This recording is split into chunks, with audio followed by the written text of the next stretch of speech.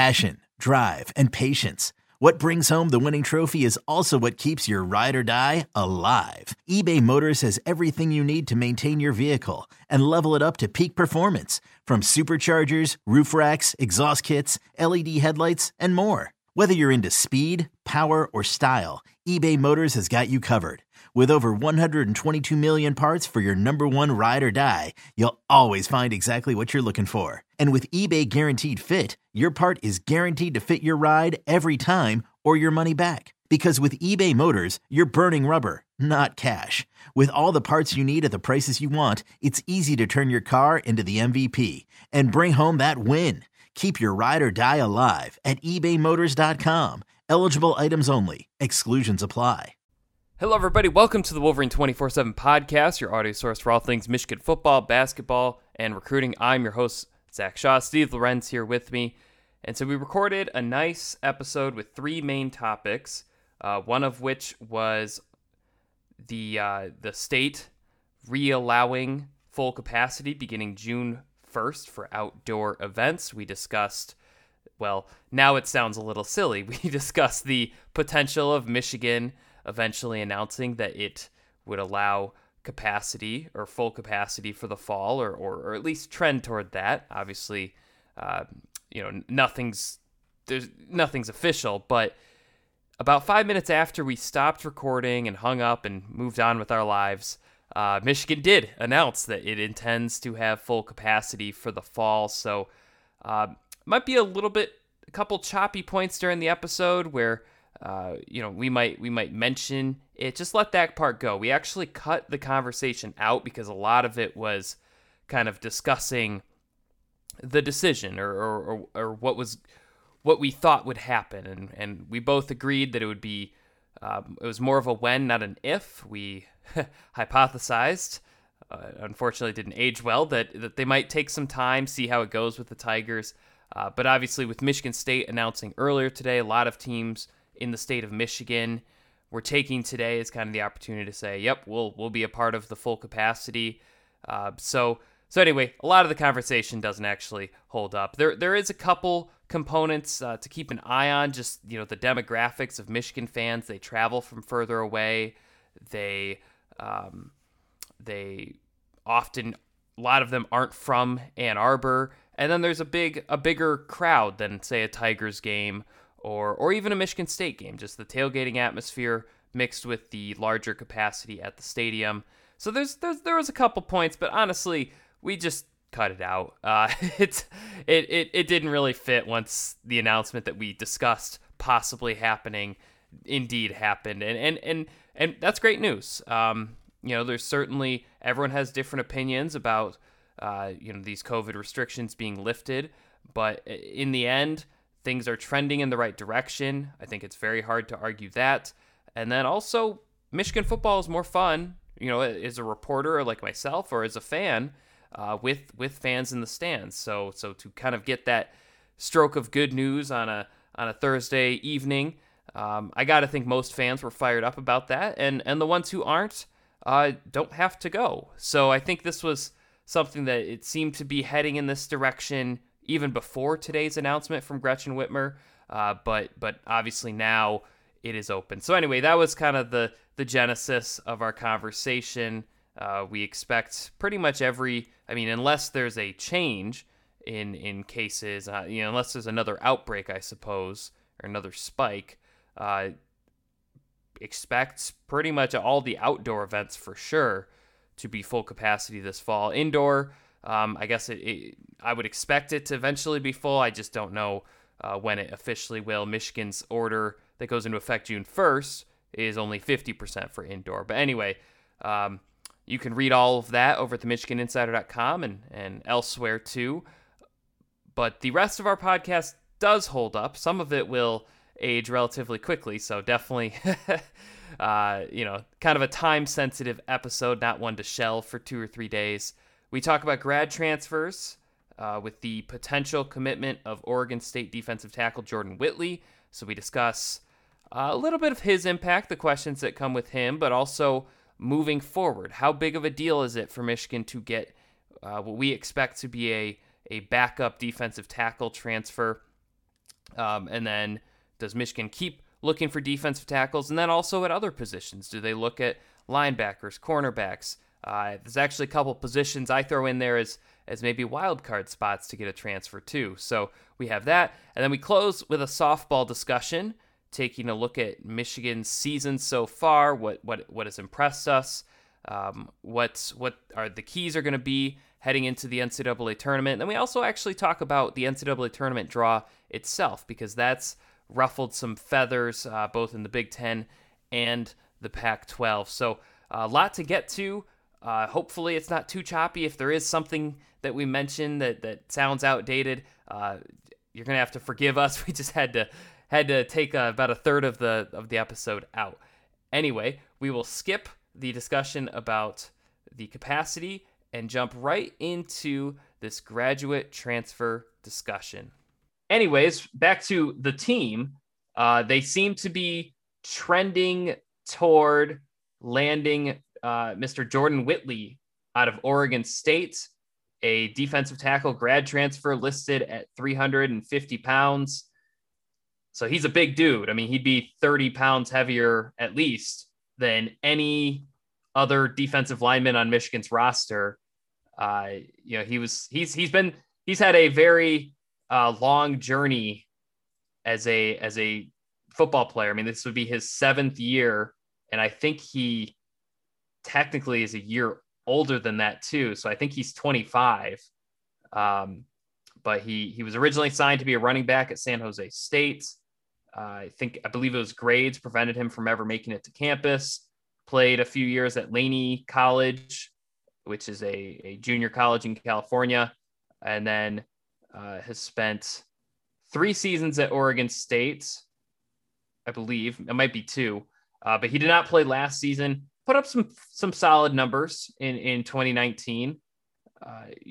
Obviously a nose tackle, big defensive tackle, they're not going to put up the crazy sack numbers. Their thing is more just being there and helping the rest of the defense operate. But they seem to be trending up toward him. Steve, we've talked about it in bits and pieces before, but looking at Michigan's defensive line, knowing now what we know now that they're going to basically, it's going to be a defensive tackle line. I mean, they're not going to have anyone under 280 pounds putting their hand in the ground consistently. Anyone lighter, any of those traditional defensive ends, they're going to play stand up outside linebacker, play a little bit of an edge position. So they have Hinton, they have Chris Hinton, they have Donovan Jeter in terms of returning starters. Julius Welshoff, Mozzie Smith are the well-liked, but still kind of inexperienced backups. And then from there, it's a little bit more of a mystery. So knowing what we know, 1 to 10, how important is it for Michigan to land a grad transfer, even if it's not a starter, but just kind of another rotation defensive tackle, defensive lineman who can add some size to that front 7? I mean, I think it was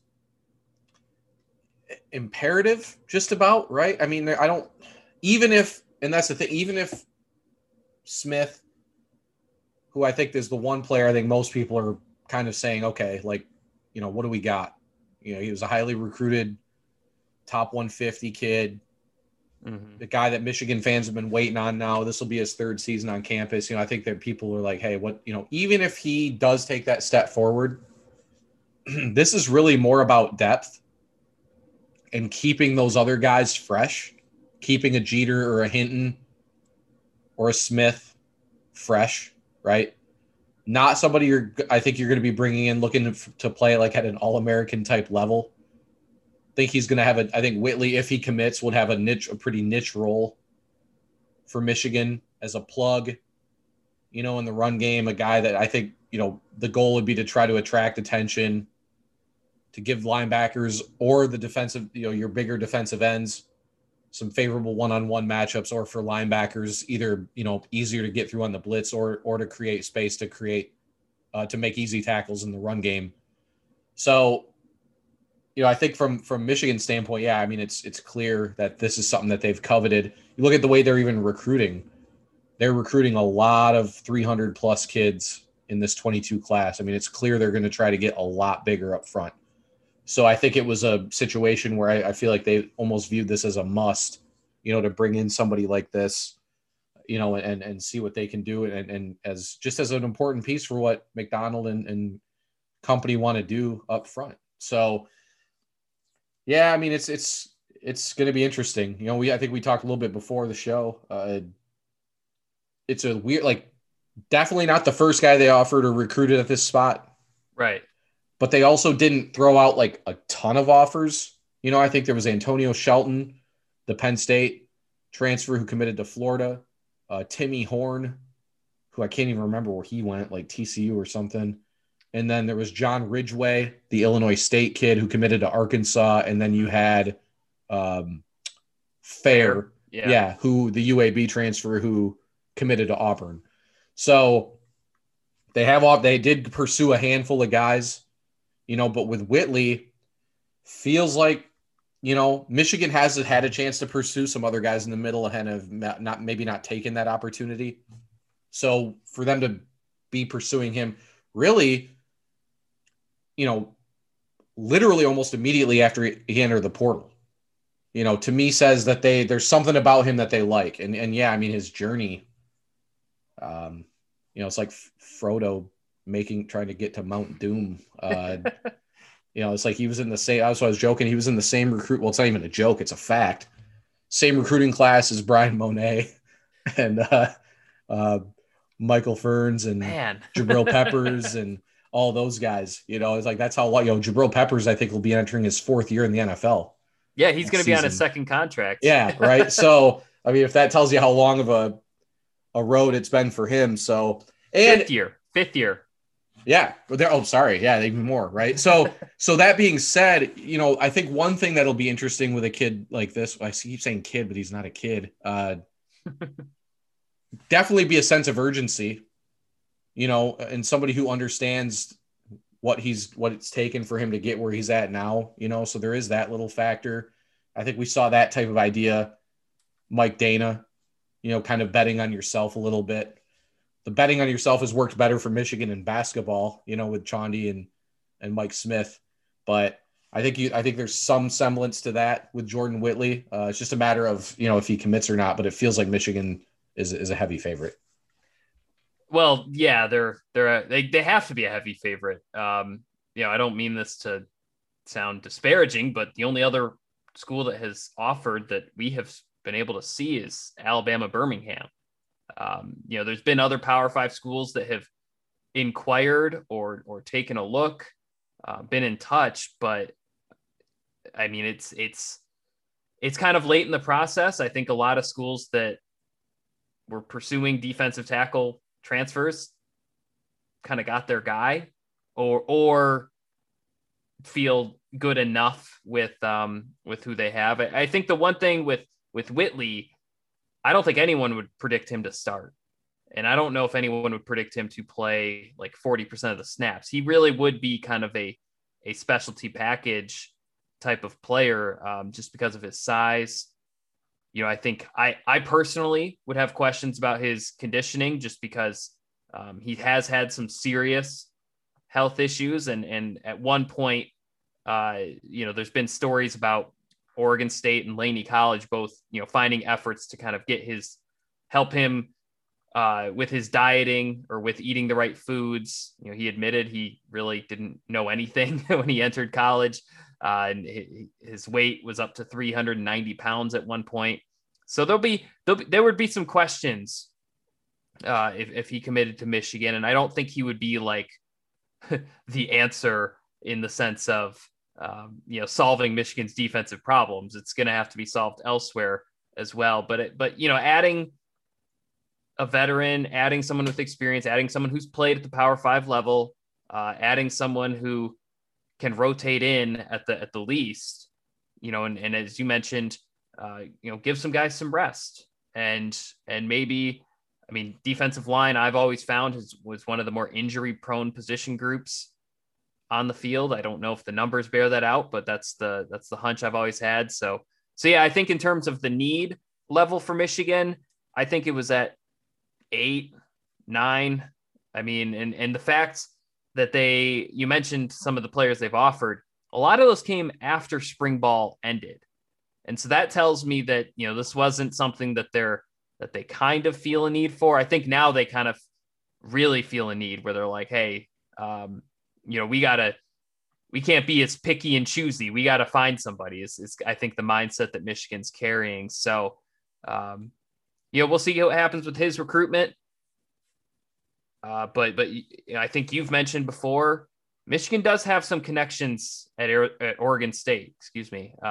This isn't a completely blind flyer type recruitment. This is someone that I think they kind of got a tip that he was going to enter the portal. And as soon as he did, according to him, they offered within a minute of him entering the portal. So, going to be interesting to see how it goes. We're going to pause for a quick break. On the other side, we'll talk about other position groups Michigan might want to pursue a transfer at. Are there any still? And how important are they? And then we will close with some talk about the Michigan softball team. This is the Wolverine 24/7 podcast. The national sales event is on at your Toyota dealer, making now the perfect time to get a great deal on a dependable new car. Like a legendary Camry, built for performance and available with all-wheel drive, you can count on your new Camry to get anywhere you need to go. And with available features like heated seats and a multimedia touchscreen, you can stay connected in comfort and style. Or check out an affordable and reliable Corolla with a trim for every lifestyle. From the hip and agile sedan to the sporty hatchback, there's a dependable Corolla built just for you. Plus, both Camrys and Corollas are available in hybrid models, so no matter your style, you can drive efficiently and affordably. And right now, your local Toyota dealer has more vehicles in stock and is making delivery on new vehicles almost every day. So visit your local Toyota dealer. And check out amazing national sales event deals on Camrys, Corollas, and more when you visit buyatoyota.com. Offers end April 1st. Toyota, let's go places.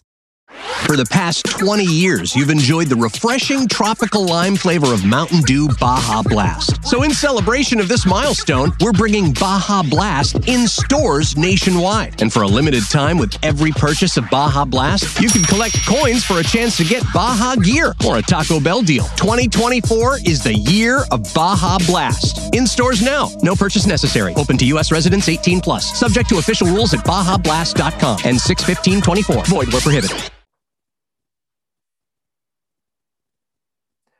Welcome back. Thanks for waiting. So as we mentioned just a moment ago, I think Michigan, I don't know the exact scholarship count. I do think they have spots for a couple players in the transfer portal. I know Bryce just did a post on our message board saying they wouldn't necessarily stop with Whitley. They might pursue another defensive tackle to kind of flesh out the rotation or add somebody. And then I do think there are other position groups where they could definitely benefit from a transfer. Now we say this, obviously, if a superstar enters the transfer portal, Michigan's always going to reach out, even no matter the position. I'm thinking more, can they find someone who might not light the world on fire, might not be an NFL draft pick, but can add some depth? Can they find someone like maybe a Mike Dana who is kind of betting on themselves, hoping to make it to the NFL, and could be a plus piece, whether they start or rotate in. And so, Steve, I think the position that jumps out the most to me as needing a transfer portal player, or just another player that could rotate in or contend for rotation snaps, is inside linebacker. I think outside linebacker, with the edge position, I feel like they're well equipped there. I think they have a bunch of different types of players, and that might be actually one of the more stout positions of their team. But inside linebacker, they have Josh Ross, who I don't think Michigan fans I don't think anyone's penciling him in as a all Big Ten type of linebacker, and he's been a 3-year starter. So there's Josh Ross, there's Mike Barrett, who I think had some pretty strong moments last year, but he is switching to more of an inside role. And then everyone else is kind of either a freshman or essentially a redshirt freshman.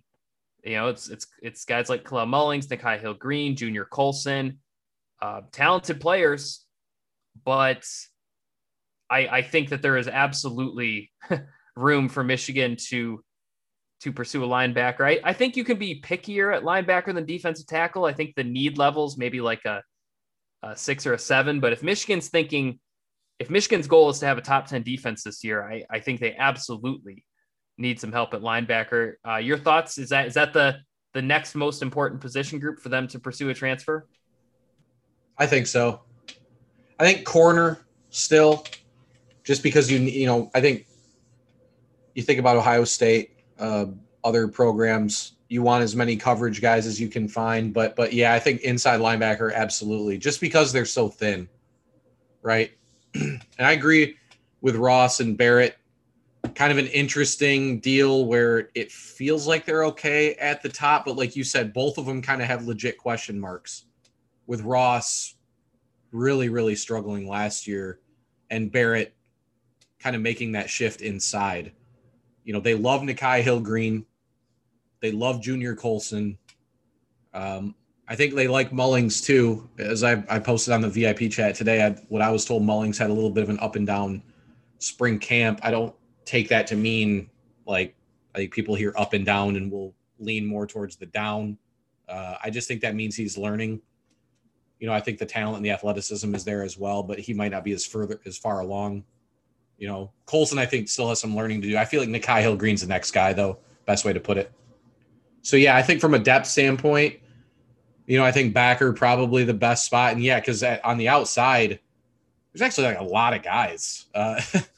You got Ojabo, Harrell, Hutchinson, McGregor, Newberg, Mike Morris has been playing on the outside a little bit. It's just there's like a ton of guys at that spot.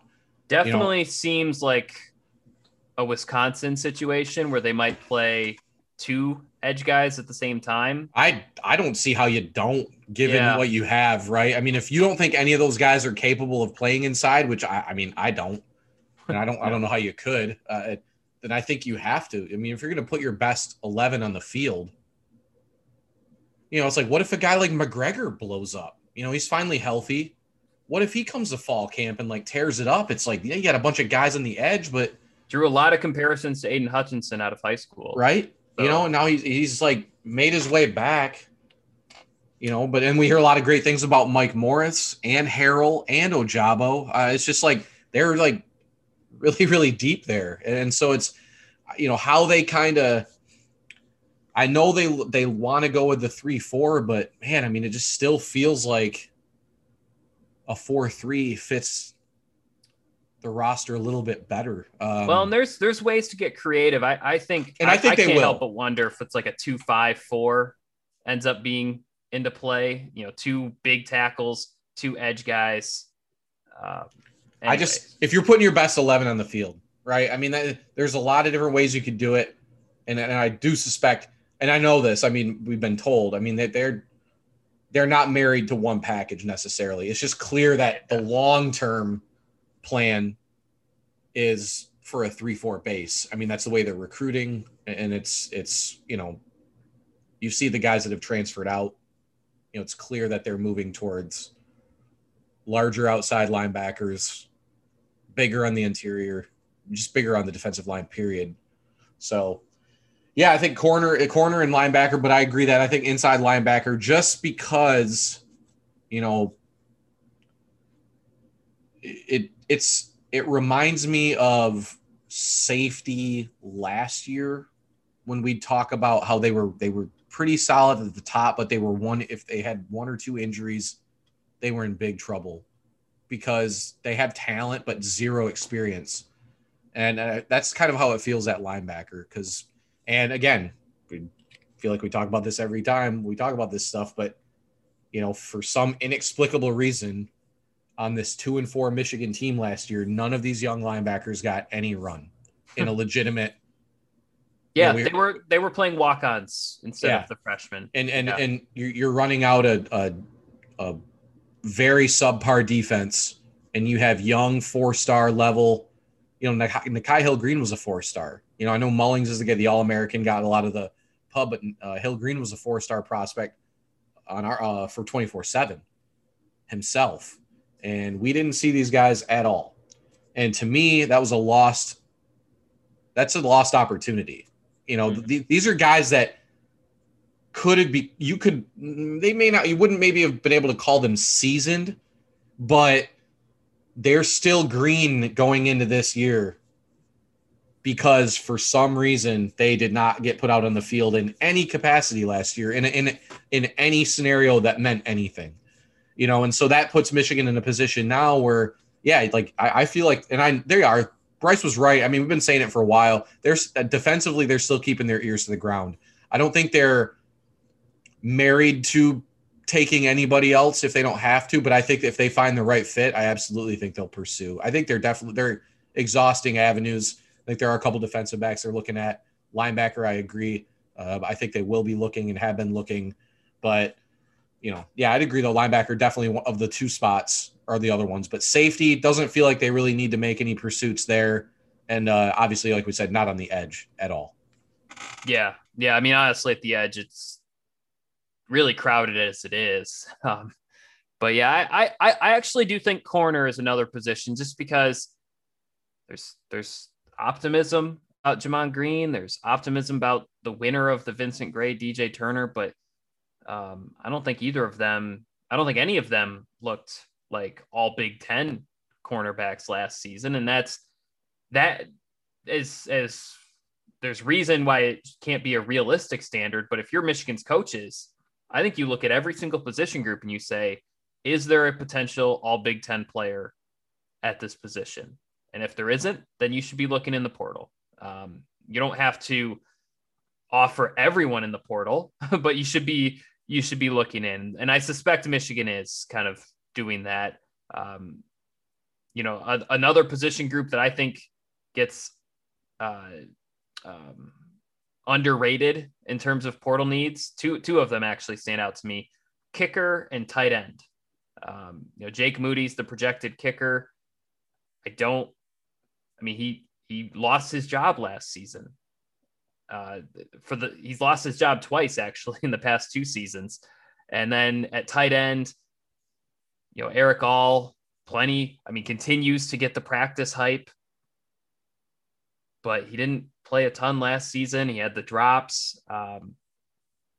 Still feel like if there's a veteran, who's played at the Power 5 level that enters that portal or someone really intriguing, I think Michigan should go because they are kind of thin at tight end. And that's with Eric All working out. Great way. Let me add real quick before I forget. One really big reason that would vouch for your thought on tight end is the fact that I feel like the last 3 cycles, they've I don't want to say desperately, but they've actively tried to find a second guy to take 2 in the class. And then it turns into a situation where the attitude, and maybe rightfully so, becomes, we're going to go after, because it's been the tight end cycle has been almost identical the last 4 years. You talk about Schoonmaker in 18, All in 19, Hibner or who'd they take in 20 at tight end? I don't remember. It was Hibner, and then Hibner. Hansen. Sorry. Yep. So So exact same situation where those 4 guys, and right now it's the same thing in 22 with Marlon Klein. They got a really, really early tight end commitment from a guy that they loved. Schoonmaker was a kid, played corner in high school at a tight end size, was a kid, felt like an under the radar type, the same way they felt about Sean McCune, who's still in the NFL. Yeah, on a roster. Right. Get a guy early that they love, but then they just can't convince the right talent to be the second guy. You got guys like Theo Johnson. They're trying with Oscar Delp this cycle, the same deal where it's other schools are saying, hey, you can be the guy for us at tight end. Why would you go to Michigan? They already have a tight end, 4-star tight end committed, type deal. So in that regard, this is built up over 3 or 4 years where they've only signed one guy, and so it's going to be and so I could see where, I don't think the production at tight end has been particularly, Eric All, really struggled last season. Like you said, Well, this is the first year they don't have someone like the past few years. I mean, they knew they had Gentry and McCune in 2017. In 2018, it was, it's the same guys. It was Gentry, McCune, Eubanks. In 2019, it was McCune, Eubanks. Last year, it was Eubanks. But that kind of like experience pipeline that they had, right, because of last season was only a half season, Eric All didn't really get that much experience under his belt. Yep.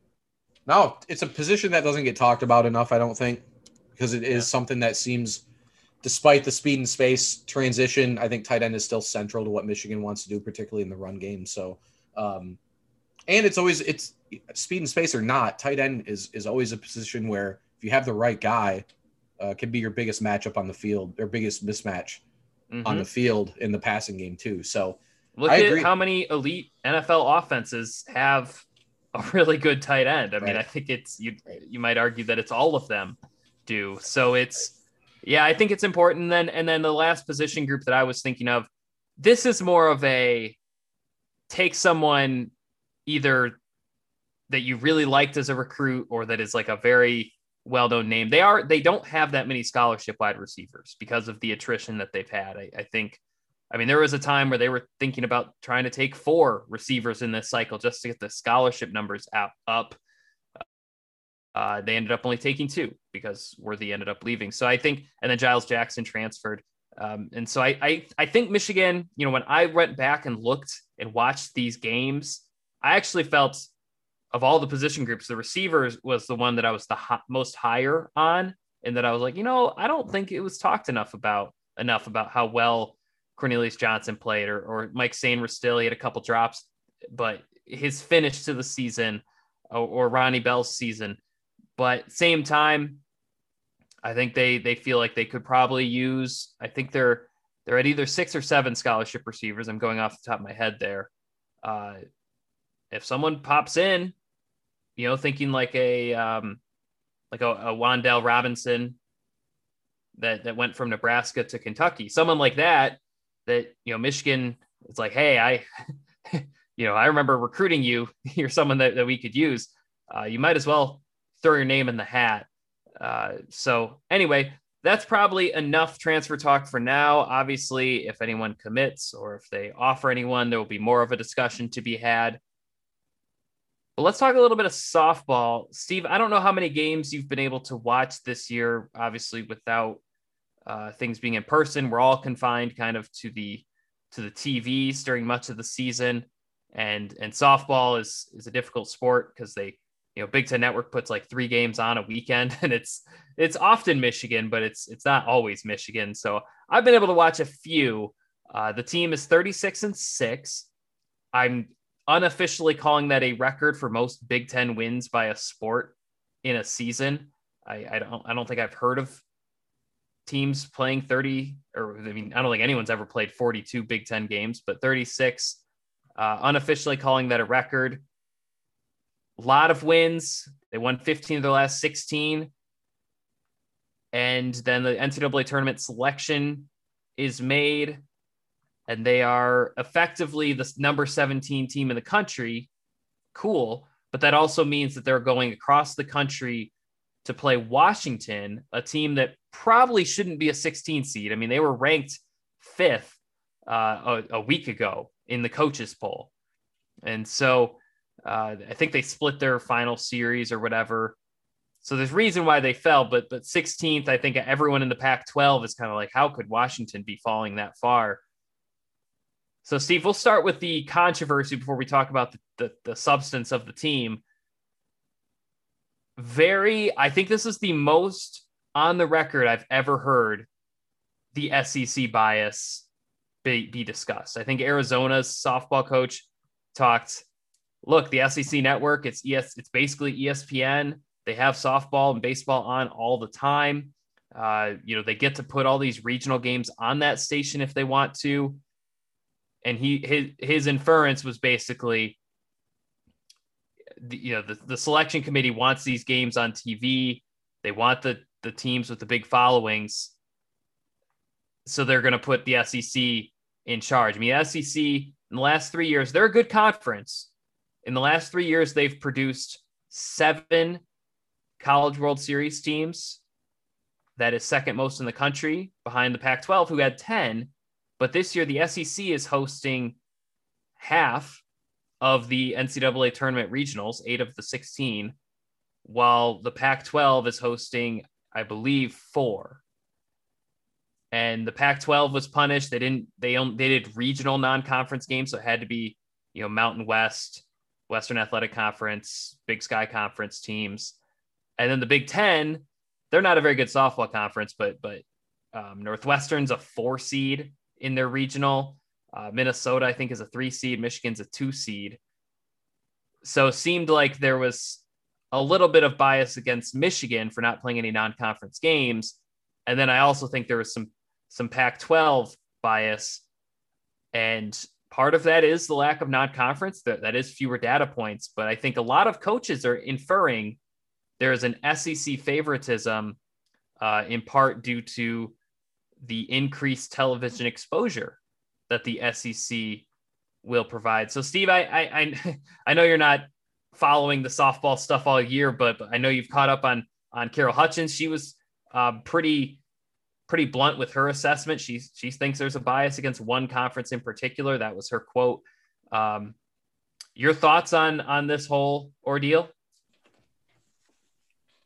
Just from like a logic standpoint, I don't think these coaches all come out publicly unless there's just because you can never, it's one of those things you can't factually prove, right? But like the fact that they all come out so vehemently about it, to me says that there's definitely credence to what they're feeling and what they their thoughts on it, right? I mean, it's like you said, it's not as if it was just Big Ten coaches. You have Pac-12 coaches also involved. Follow the money, right? It's especially anytime it comes to the SEC in a lot of sports. And it's just plausible enough that it's like, okay. I mean, it's not like the SEC is like some chump conference. I mean, they do have a lot of really good teams. Oh yeah. A lot of different teams make the College World Series. I mentioned the 7, but it's not like the same 3 every year. I think they do have the best conference in college softball, but a couple of those schools probably got higher seeds than you would think. Right.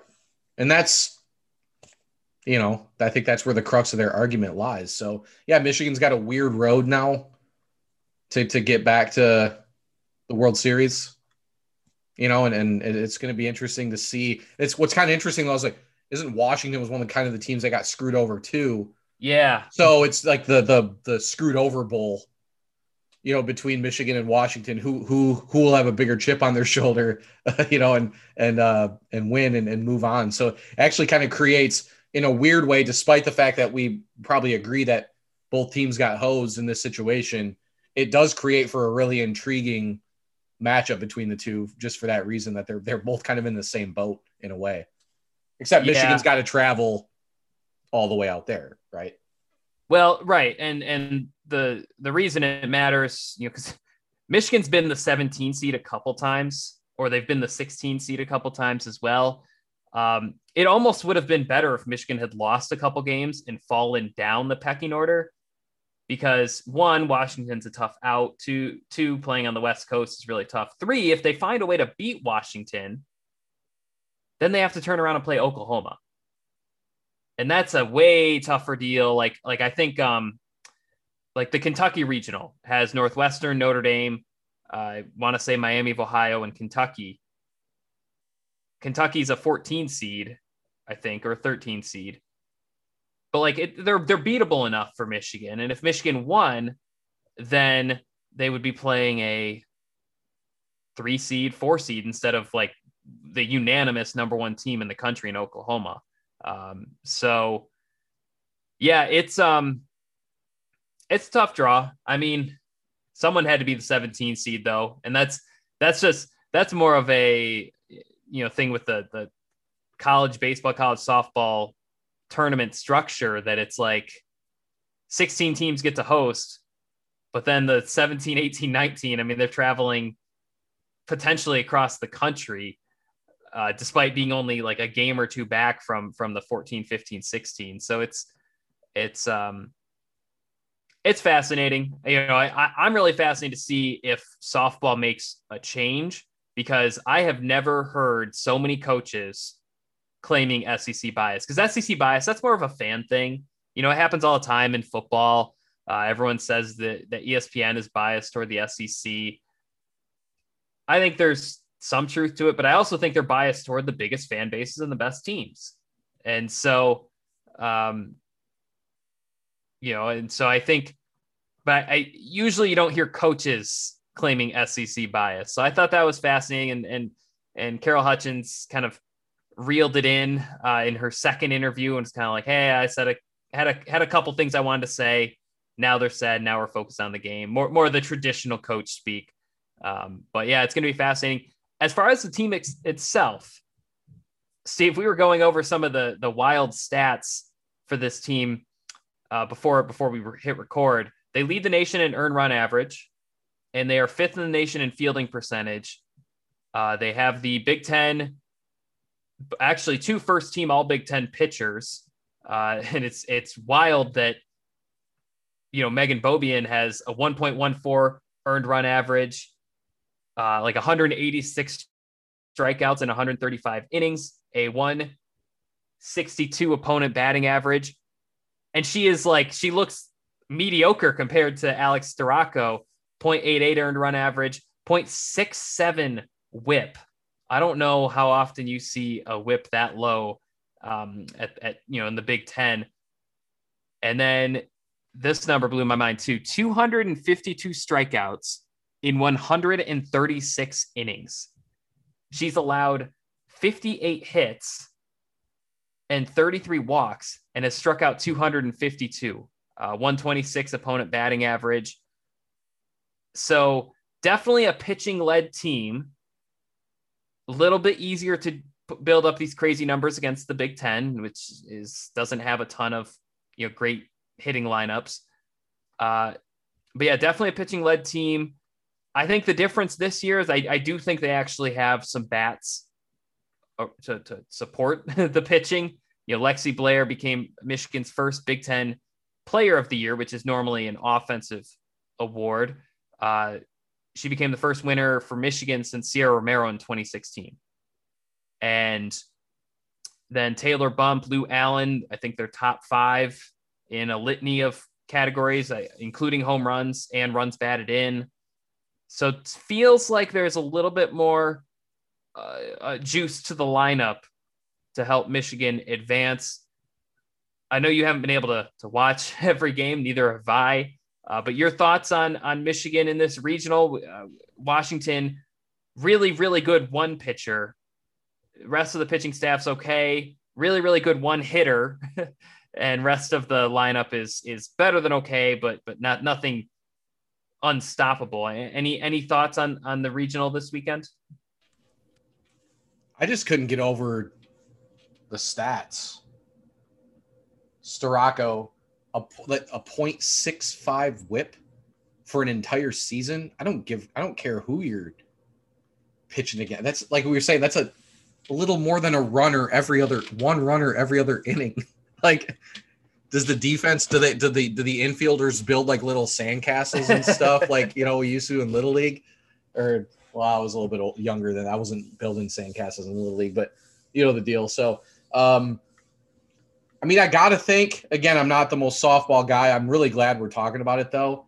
You got to think having a great 1-2 combo from a pitching standpoint, it creates a situation where you feel like you're going to have a shot every time you go out there, right? And if you have a hitter or two who can really step up, in the big moment, a couple people that can catch fire, I feel like it's always a situation where you can make a run in a tournament style setting. So got to think that's what Michigan's banking on, letting their pitchers be their pitchers and do what they've done all season, and then hoping that a couple hitters can kind of have a good run and maybe carry them, to close enough to the end to where then it just becomes a, mano a mano, or mano. I don't know, whatever the, like a one-on-one. I don't know how the right way that was the wrong way to use mano. One-on-one matchup. Yeah. a 1-game setting where anything can happen. So, like I said, I don't follow it as well. I'll be watching it now, though. I hate to sound so fair weather, but I will be watching it now. And, but yeah, no, if you can throw Storako out every other day, who, by the way, same high school as AJ Henning, actually, Lincoln Way East in Frankfort, Illinois. So they must put out some big time athletes there. So kind of a cool little story there. I'm sure AJ will be watching closely. And so, but yeah, no, always exciting. And then just the other thing too, Hutch, I mean, how many Big Ten championships was it? 18. I mean, that is 18 Big Ten Coach of the Year awards. It's just, that doesn't even, a generation of just being the best coach. Yeah. It doesn't even register. Never, even when she does get talked about, it's never enough really for everything she's done.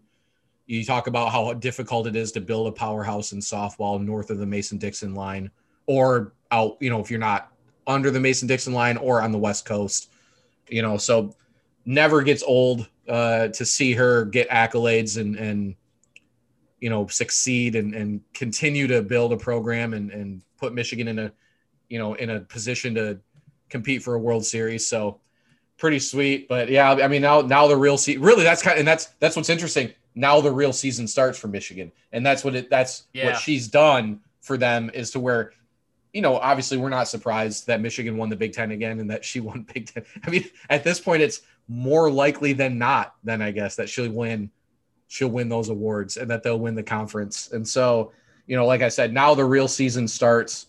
And I would say, I got to feel like it's the same as it is in baseball. If you have 2 elite pitchers, even maybe more so in softball, it's not like you have a 5-woman rotation.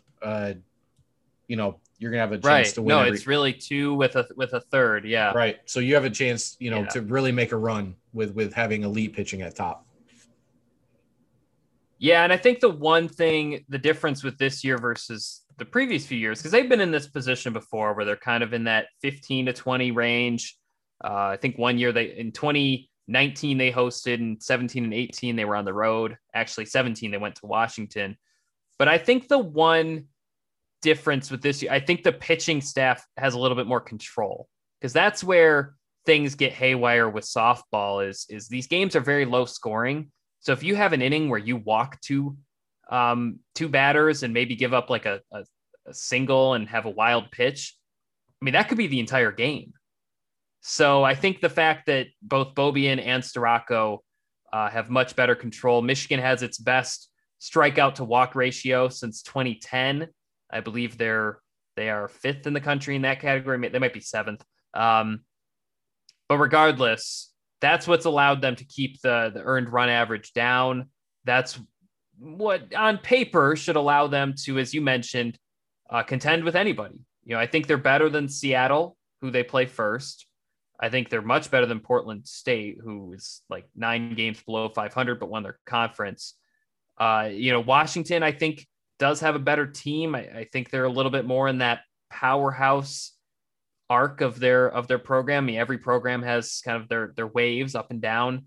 I think this Washington team was meant to be a little bit more of a top 10, top 5. In fact, they were a top 5 team. So it'll be tough, but I do think, as you mentioned, I think that they still have the pitching. I think the pitching has a little bit better control. And then I do think they have bats and not just hitting for average, like actual power bats. Seems to be returning to that. Lou Allen, Taylor Bump are kind of the main 2 I'm speaking about there. So I don't have a prediction because I have not watched enough Washington or Michigan softball to really offer one. I think they have more of a puncher's chance than they might have had last time they went to Washington in 2017.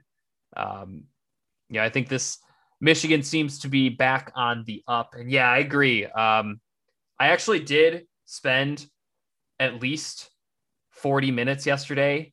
I went through the Big Ten archives. Thankfully, they only started doing Coach of the Year awards in like 1985. But I went through the archives for every sport I did not find a single coach with more than 13 Big Ten Coach of the Year awards, except for Carol Hutchins. And I mean, to do that, because, these Coach of the Year awards, sometimes they just go to the best team, but a lot of times these conferences like to kind of give it to the most surprisingly good team. So like Marsha Pankratz, I think only has 5, even though she's won like 24 Big Ten titles. Or not Marsha Pankratz, softball or gymnastics coach. Bev Plotke. Yeah, Bev Plotke. Yeah. She only has like 5 or 6 Big Ten Coach of the Year awards, despite winning the Big Ten every year. So it's hard to convince everyone that you were the best coach, even though you were expected to be the best team, dominated everybody, and were the best team. So this is multiple generations of dominant coaching for Carol Hutchins. I think she won her first one in 1992 or 1993. So she went several years without winning the award, and then started winning the award pretty much every year, every year, every other year. So,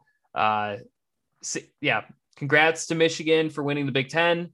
And we'll see what happens this weekend. Obviously, we'll talk about them next week if they win.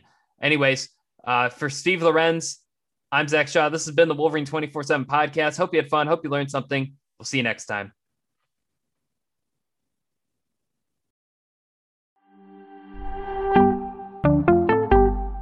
Greetings, Fantasy Warriors. I'm Heath Cummings, your guide to fantasy dominance on FFT Dynasty. Join me this offseason where mock drafts become epic showdowns and every pick shapes your legacy. If I was Adam, with the team that he's built, Will Levis makes so much more sense. And that's not all. We're peeling back the curtain on the future with our exclusive 2024 NFL Draft Prospect Profiles. Uncover hidden gems that'll elevate your roster to legendary status. Puka Nacua. After Cooper Kupp, we really have no idea who's going to get the targets. Keaton Mitchell of East Carolina, explosive speed is ridiculous. This isn't just a podcast, it's a playbook for champions. Subscribe to FFT Dynasty now, and together, we'll conquer the fantasy football frontier. Your dynasty journey starts here.